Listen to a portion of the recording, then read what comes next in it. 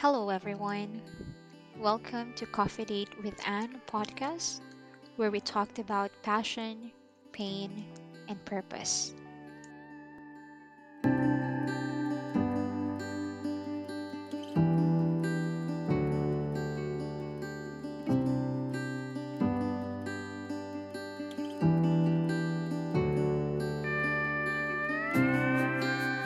Hi again, everyone. Thank you for tuning back in and deciding to have another coffee date with your gal pal Anne. If you're new to this podcast, but you don't know me yet, so my name is Anne without an E, and I'm your host for this podcast where we talked about pain, passion, and purpose while taking a sip from our coffee in our imaginary own little world. Because why not? Coffee is life, at least for me. Anyways, I wanted to give a shout out. Wow, first shout out for this entire podcast to Direct Nubico. Hi, Direct Nubico, if you're listening, one of my college buddy. Since then, okay, until now, we're still talking. Okay, he actually messaged me the other day telling me his suggestion on how I could improve my podcast. So thank you so much, Direct Noobs. I appreciate it. Stay safe where you are. And yeah, I wanted to let you know that I appreciate it so much. I appreciate you. So before we start, with our topic for today's episode, this is what will happen moving forward with every episode I'll have. I'll be taking direct Nubika's suggestion. So I will be reading and sharing one Bible verse at the beginning of my podcast and talked about why this Bible verse made an impact to me this week in my life. So the scripture or the Bible verse for today is from Hebrews chapter 2, verse 17 to 18, and it says, God made his son come down to heaven to be like us. He had to be one of us, so there will be a living proof of his unconditional love and sacrifice for us. And now that Jesus has suffered and was tempted, he can help anyone else who is tempted. So that's my Bible verse for this week and why it resonates with me this week. Going back from my past experience, I began to think that aside from the learnings it taught me, it also molded me to this kind of person who became empathetic towards other people. Empathy.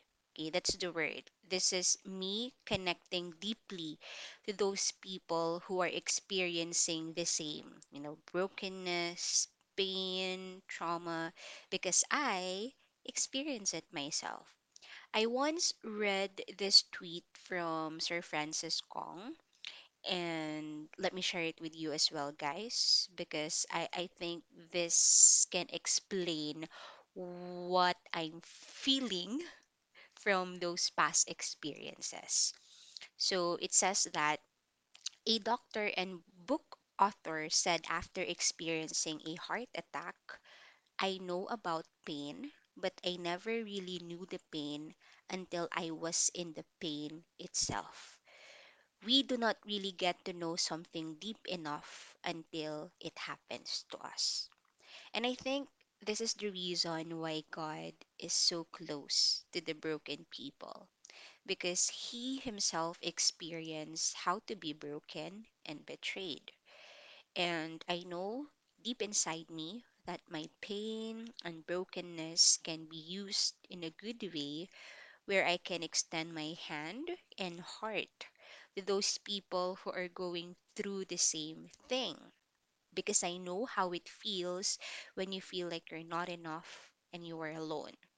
And I hope that you'll find comfort to this, that somehow you're not the only person who experienced this or experiencing this. If I made it through, I know you will. Just hang in there. You're not alone. Anyways, Time flies so fast, and we are already at the seventh episode of our podcast. And I'm very excited.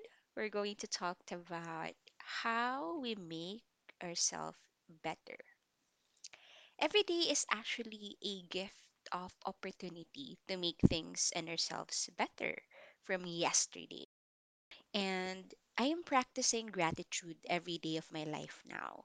If God wakes me up today, that is already my biggest blessing to take one step forward to His plans and purpose in my life. Actually, never been happier, contented, and at peace ever since I was saved by His grace. So I actually made a list of the things that I'm doing now to help me improve myself on a daily basis. So, number one, I am improving my mental diet. When we say mental diet, it is actually not just by what you are eating, it is actually also what you watch, what you read, who you follow, and who you spend your time with. Create enough time to things to what truly matters. Reevaluate your relationship, your mindset, and how you spend your time. Let meaningful things enter your mind, heart, and soul to improve your mental, physical, and spiritual health. That's the first thing. Number two, set clear boundaries and protect them. Some people feel the need to always please other people. And I am like this before. I always end up saying yes to everything, but I learned that you won't actually miss any important things if you learn how to say no. We need to realize that there are things we need to say no so we can say yes to more important things for us. For example, you can say no going on a Friday night to party with friends, so you could say yes on taking enough rest or spending time with your family, which is good to your physical health and to your relationship with them. You don't lose friends, you don't lose real opportunities or real relationships when you start standing up for yourself and setting clear boundaries. Anything you lose when you stand up for yourself is something else gain. Always remember that. Number three, start making replacements. If you are really committed on changing for the better, of course, you need to decide making replacements. Real self care requires replacement. For example, you can start replacing Netflix marathons with sleep. You always complain not getting enough sleep because you're staying up late by just, binge watching your favorite series, K-drama, or a movie. Replace following fake influencers with inspiring creators. Looking back from my past life, every time I scroll on my IG feed, Instagram feed, I cannot help but to compare myself with them, with those people, with those influencers, with those actors that I'm following. How they are so perfectly beautiful. How come they have more time to travel? How come they have more money? How come they're doing what they really love to do? I can see it in their smile, how perfect they are. And this is destructive on my part because I end up comparing myself. I'm comparing my low light to their highlight. That is why I have low self-esteem and I try so hard to copy them, which I end up, just losing myself. You need to start filtering your feed. Replace it with someone or something that will inspire you to do things you love, to love yourself even with your flaws and imperfection, and to strive on being a better version of yourself. Replace toxic friends with mentors.